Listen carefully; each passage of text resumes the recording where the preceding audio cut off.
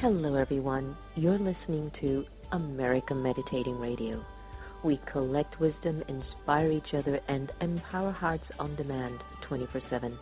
I'm Sister Jenna, host of the syndicated America Meditating Radio. Join us as we talk one-on-one with leading experts who answer life's most compelling questions. Because in a world of uncertainty, we need answers right here, right now. America Meditating Radio, a show for everyone to learn more about this amazing thing called life.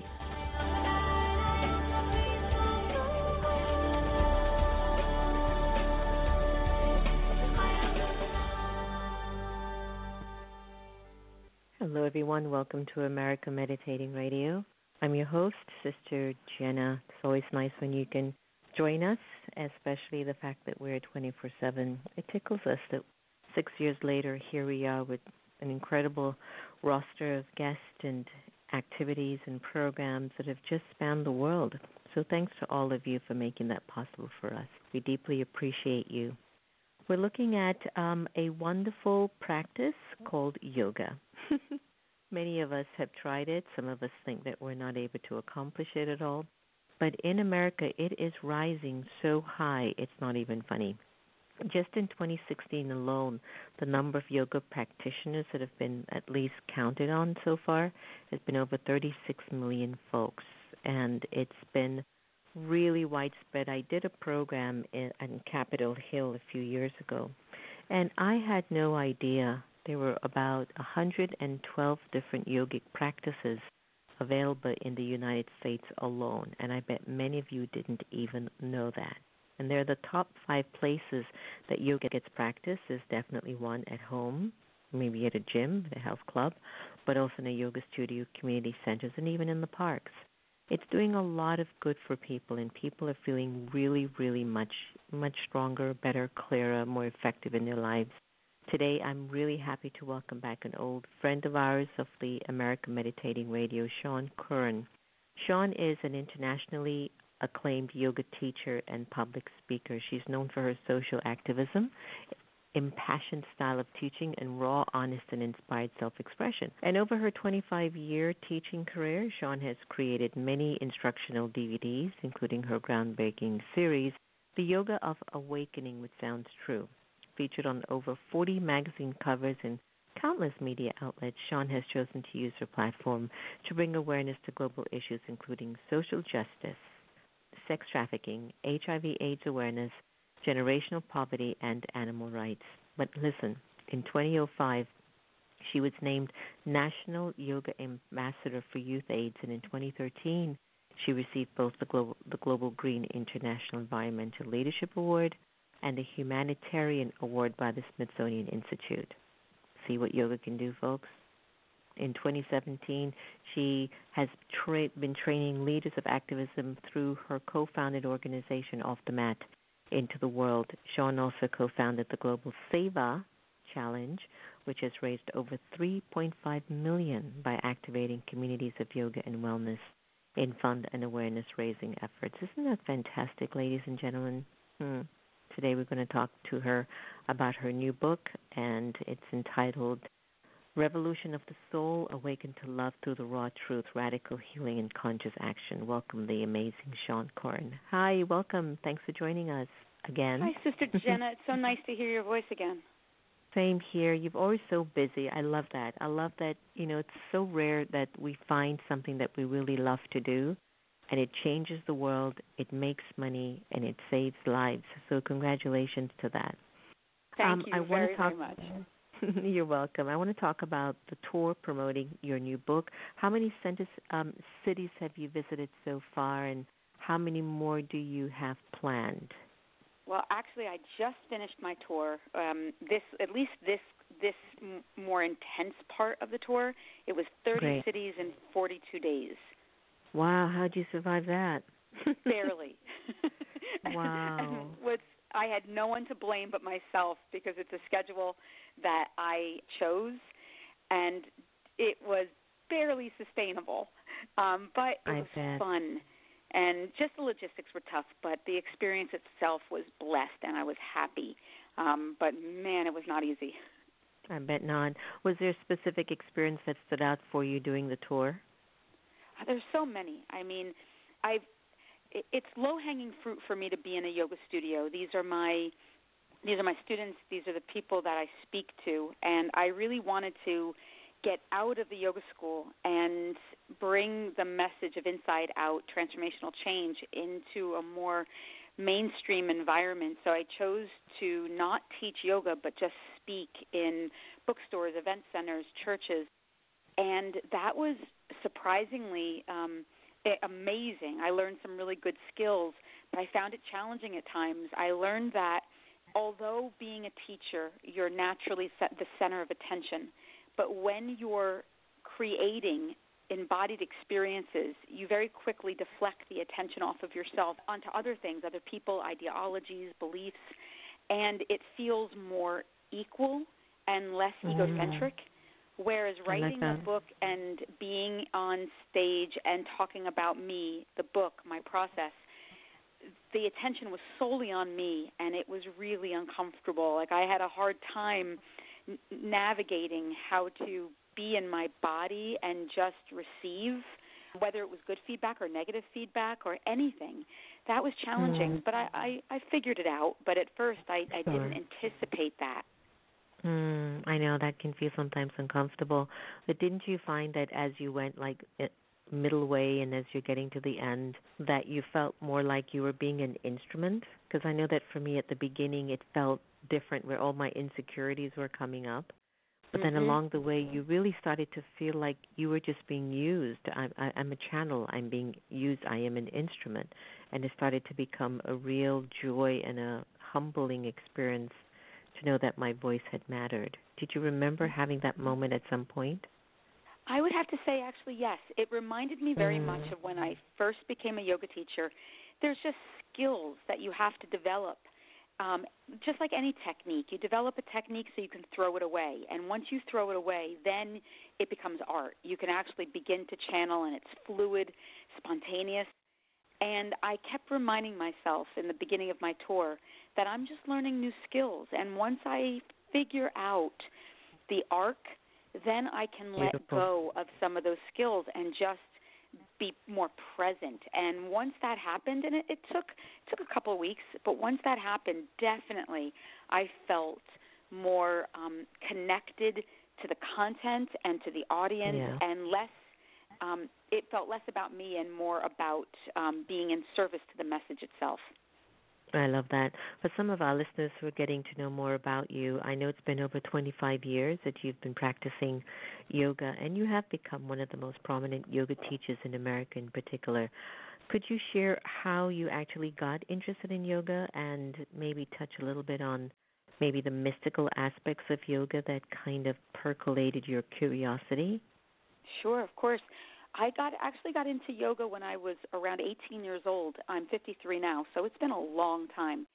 And it happened, oh, God, it's like the fates of the universe interfering, if you will, and helping me to move from one direction to another. But I moved away from home. I moved to New York City, and at that time I was working in nightclubs. I was partying a lot. But I also had a job at a place called Life Cafe in New York's East Village that was owned by a man named David Life, and who would later on open up the Jiva Mukti schools of yoga, him and his partner Sharon Gannon, who was also a waitress at the restaurant. And so I started to learn about the principles of yoga before I even got on a mat.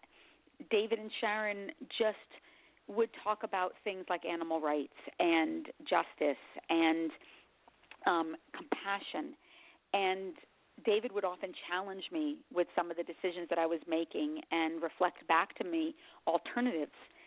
It wasn't until years later that I realized how deeply I was being schooled in yoga prior to stepping on a mat. I got on a mat at Integral Yoga in New York City probably a couple years later, where I actually did physical yoga.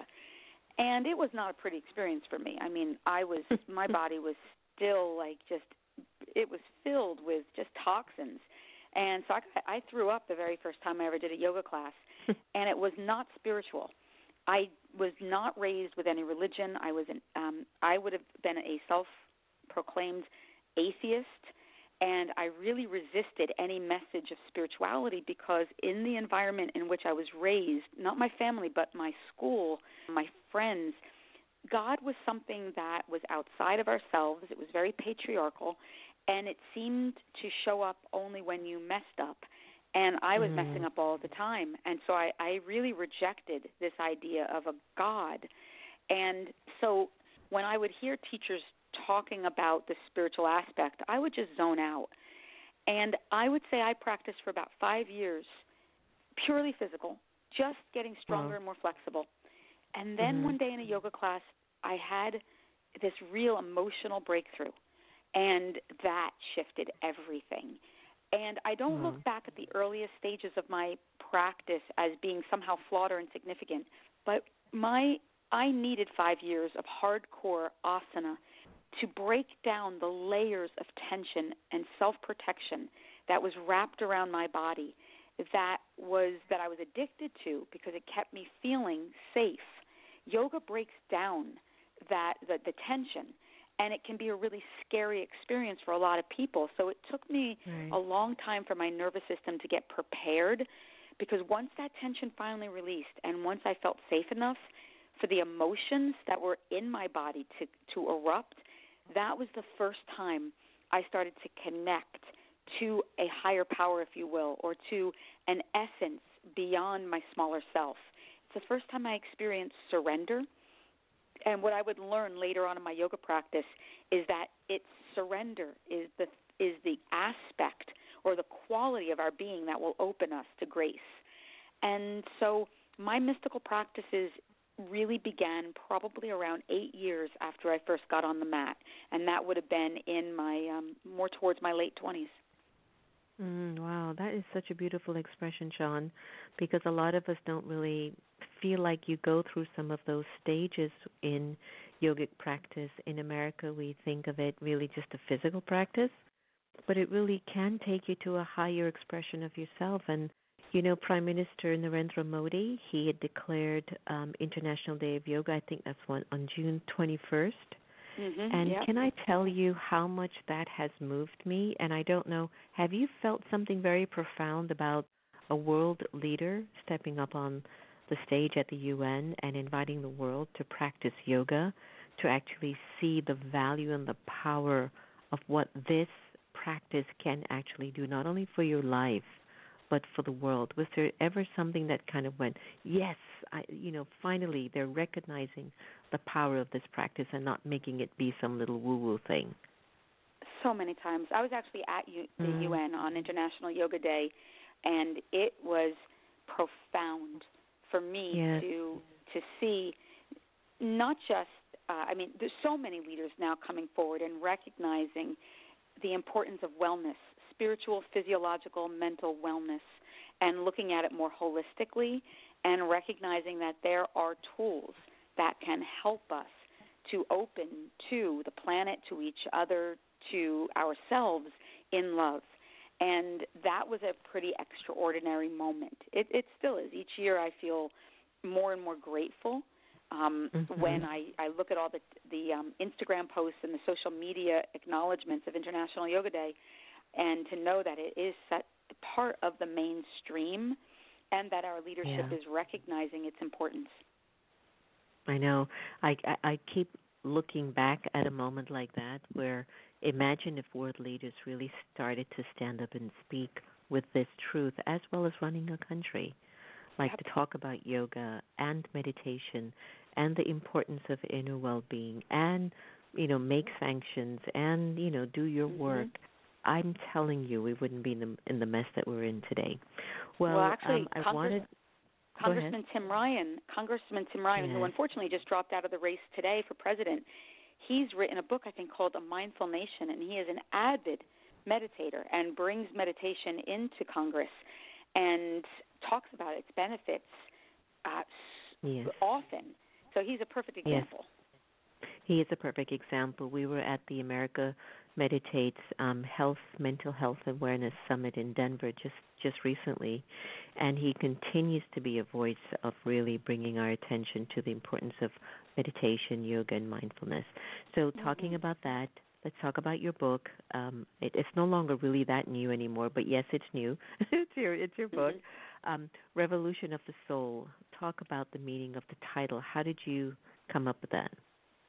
Well, because of the idea that the evolution is the revolution. The work that we do on ourselves is the very thing that's going to move our world towards peace. The practice of yoga teaches us that everything is connected, that there is no separation. And so we're being asked as yogis to look towards the fractures and see the ways in which we can heal them. But the thing is, the fractures that exist are set up in our systems, and it includes racial injustice. It includes environmental injustice. It includes indigenous sovereignty, politics, animal rights, and any place that affects the health, wellness, goodwill of our citizens and this planet, where there is separation, yoga invites us to go towards it and heal it. The problem is we can't dismantle the systems that exist that create oppression until we look at the systems within ourselves and look at all the ways in which we actually benefit from that separation or are complicit to that separation or participate in it, whether consciously or unconsciously. And so the book really unpacks and explores the narratives we tell ourselves are true, how those narratives live within our body, how the philosophy of this practice can help us to understand our impulses and the choices that we make, and how we can reframe these experiences through a mystical perception.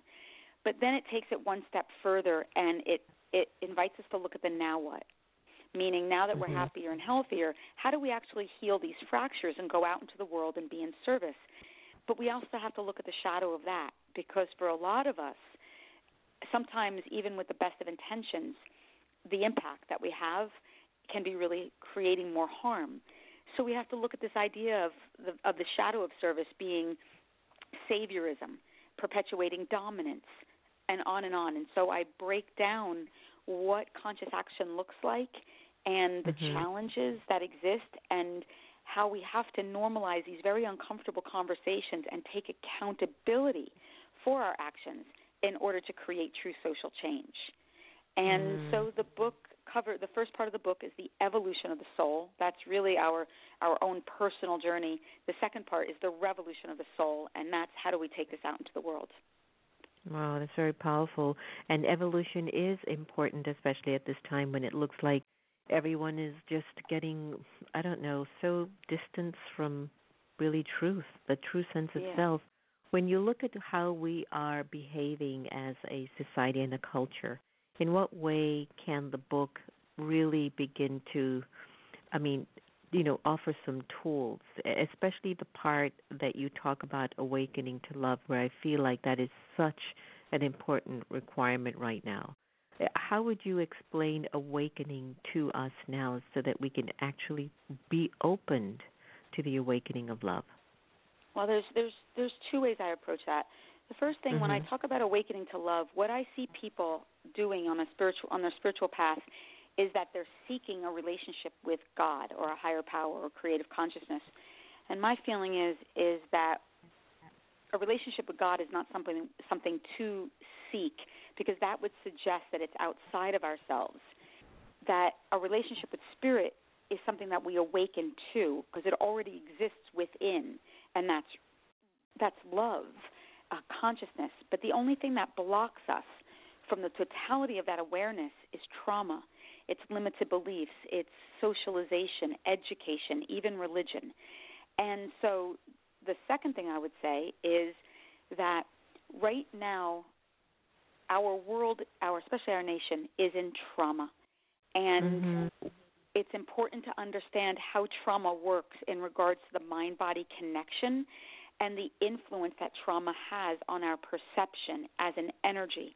And if we can confront the trauma in our bodies, discharge that energy, and be willing to, again, see that bigger spiritual picture, it helps us to develop empathy so that when we can look outside of ourselves and recognize that what's getting excavated is all this unearthed trauma, that, of course, if we don't have tools to deal with that trauma, we will meet hate with hate and fear with fear. And the cycle of that oppression just continues. So at some point we have to understand how insidious trauma is and the impact that it has on our health and wellness. And the book explores not just personal trauma, but ancestral, cultural, generational trauma and the impact that has on our experience in the world. That's beautiful. Wow, that's powerful. And we need that. We need some sort of awakening and understanding of how we can charter through this trauma that we're going through as a country, because we're not used to it. You've been a long-time activist for social and political change. You've worked with sexually exploited children. You championed for youth AIDS and so much more. What continues to inspire your deep passion for service, what we always call seva? I think the older that I get is the realization of the privileges that I have in this particular body, that I have access to spiritual, educational, and community resources and financial resources that most people in the world don't. I'm aware that even a conversation like you and I are having, where we're talking about God and love and trauma, it's a spiritual luxury that we can drop in this way fearlessly, where most people in the world, because of systemic, religious, political oppression, could get killed or put in jail, having this kind of spiritual democracy. So what I often think about is, how dare I not do whatever I can in the short amount of time that I'm in this body, because I can do the inner work that's necessary so that perhaps I can help to alleviate some of this suffering, so that others in the world can have an opportunity to be able to have the freedoms that I take for granted daily. I just don't take for granted these opportunities, these spiritual opportunities, and it's what motivates me. I would feel ashamed of myself, if you will, if I got passive, because it's my privilege that allows that passivity. It's my privilege that allows me to kind of like fall into my, I'm tired, I'm fatigued, like, what can I do? Complacency. I can't, yes. I can't help but just recognize the suffering that exists, and the knowing, as yoga tells us, is that our liberation is bound and that we can't be free unless we're all free. Therefore, I have a responsibility to use my platform, to use my authority, to use my privileges in a way that raises awareness and eases the suffering of others. And that's what keeps me motivated. We have a presidential candidate, Marianne Williamson, who's into meditation, yoga, and spirituality, and she's been getting a real hard time from the media. They say that people who are spiritual shouldn't be in the political field. I mean, what is she doing in there? So sometimes do you find that activism, which tends to be a very outward push in yoga, is there a balance, or do you find that they go against each other? Is there a separation between the two? No. I mean, I've been hearing this for years and years, and, but like I said before, yoga is social justice, it's racial justice, it's immigration justice, it is indigenous sovereignty, it's animal rights, it's politics. If we believe like I just said, that I can't be free unless we're all free. Therefore, if the practice of yoga is leading to samadhi, which is liberation, which is enlightenment, which is the ultimate freedom, that if that's my quest on this path, then I have a responsibility to make sure that all souls around me are also free. It means holding our leaders accountable. It means transforming policy. It means voting. It means being accountable. It means to engage, because to not engage means that I participate in that very separation, that very oppression. And again, that's not yoga. So leaders like Marianne, leaders like Tim, I value their voice, their participation, and I honor their recognition of the necessity to bring those two worlds together. very different than bringing religion in, which can often be dogmatic. Spirituality is truth and love, and it recognizes that love and truth that's within me is within you, and that we have to put humanity above anything else, including greed and economics. And I've received that pushback for years. What I also understand is that as a teacher, you have to meet your students where they're at. If I came into a very basic class where it's all brand new students and I'm like downloading all this stuff around politics and social change, they're lost. Like, I know that in that moment, all they can handle is maybe downward dog. But in time, if they stay with that downward dog and they breathe into that downward dog and the tension starts to release and their hearts open and their minds get more activated, then when I plant that same seed, it speaks to something in their soul that already knows. The resistance has moved into surrender. And so you have, I think as a teacher, you have to be strategic about where you meet your students, yet challenge them without overwhelming. And so there's a pathway, but for the teachers who are out there who are more experienced, to deny the connection, I think those teachers are just getting complacent and lazy, and I would challenge them like, nope, it's time to step up your game. Your students want to hear this. Absolutely, and I found that people are a lot more open to also finding and listening to techniques that can help them to move forward. People want to move forward. I don't think we always want to stay stuck in the old paradigm, and we can see just looking at the news, they're breaking down whether you want to accept it or not, however ugly it might be, but it is breaking down and something new is coming. Off the mat, the organization that you had co-founded had created a program called Yoga Votes, and it was fostering dialogue and citizen engagement to, I guess, emphasize the power of one's vote. You want to elaborate a little bit on Yoga Votes?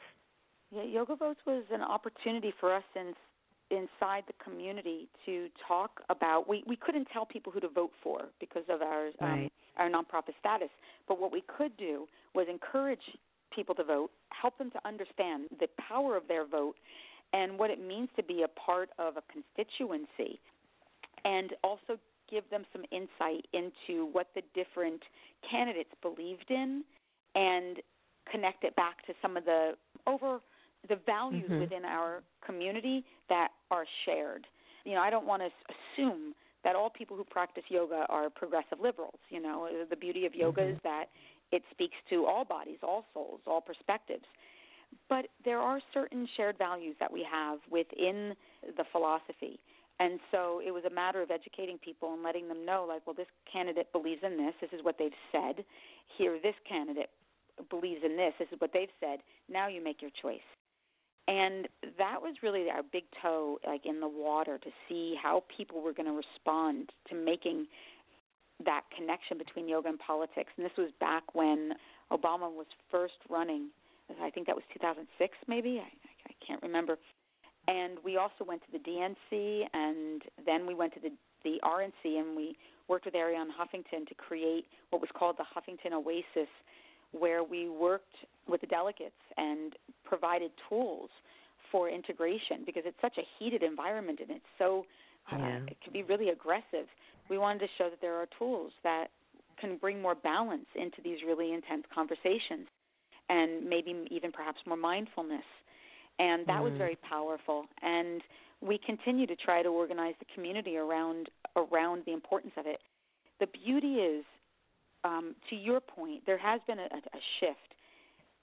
When Trump was elected 2.5 years ago, almost 3 years ago now, prior to that, it was hard to get people on board. I heard a lot more pushback. After he was elected, it was literally the next morning where my inbox was flooded with people in the community saying that they were outraged, that they were overwhelmed, they were scared. And what they kept saying was, what can I do to make a difference? What can I do to turn this around?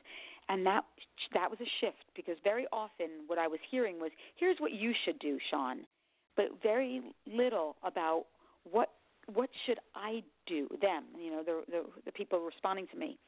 suddenly people wanted skills. They wanted information. They wanted to know how they can step into leadership. They recognized it was an all-hands-on-deck moment. And after that, I got challenged, to step up my game, to get more education, to learn more about social justice and equity, to fine-tune my own language around marginalized communities. It happened so fast where I felt like the communities of yoga, just something shifted, and they were like, oh, no, we have to get involved, and we have to do this with intelligence and compassion. And off the mat, our leadership trainings expanded, our faculty expanded.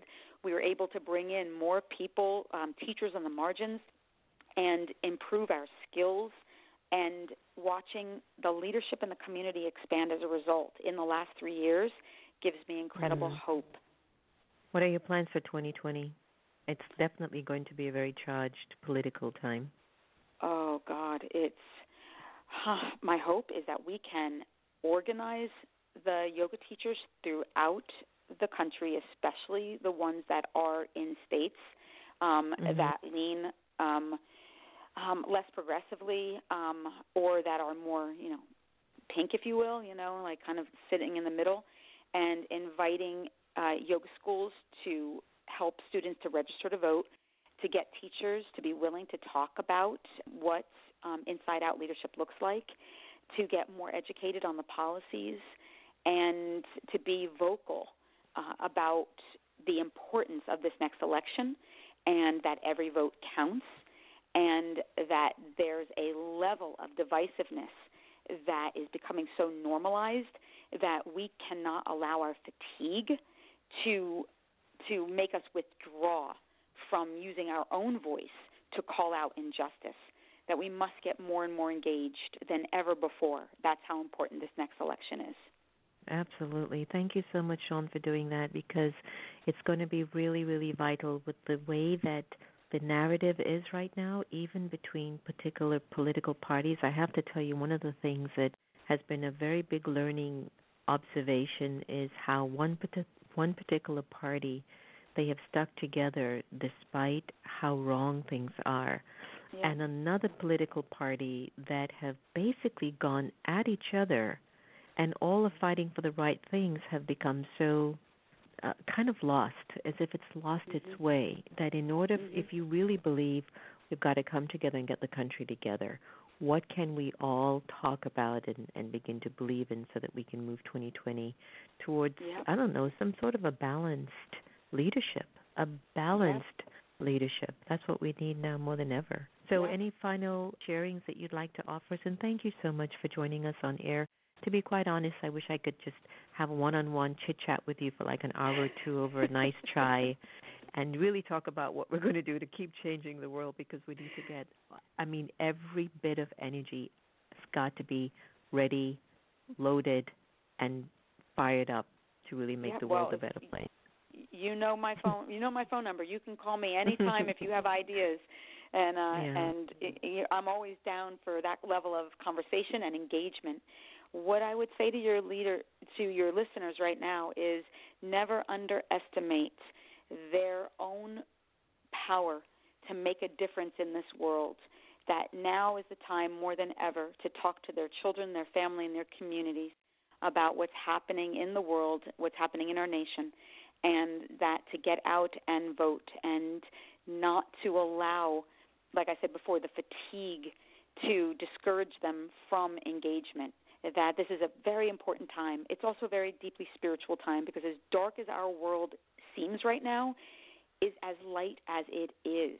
And ordinary people are doing extraordinary things, and I'm excited and hopeful, and I want to see everybody really engaging in a way that we never have before, because if we can, especially those of us in the transformational community that puts love before anything else, peace is inevitable.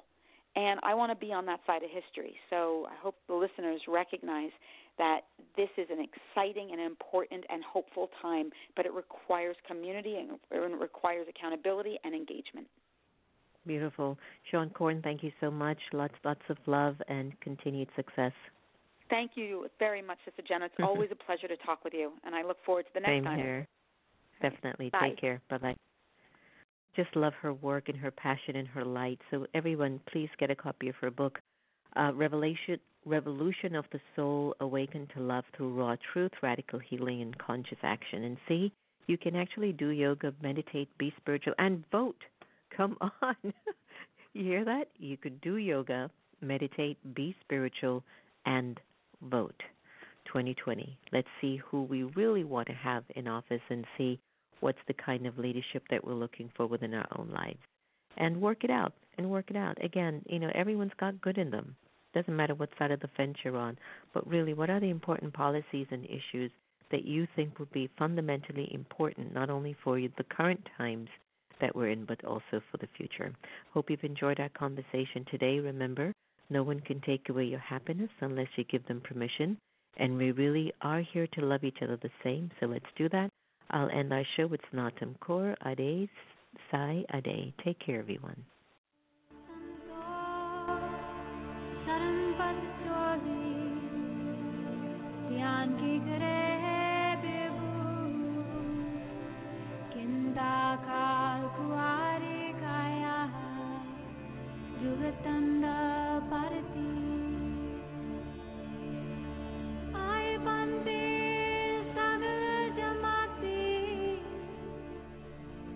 Man jita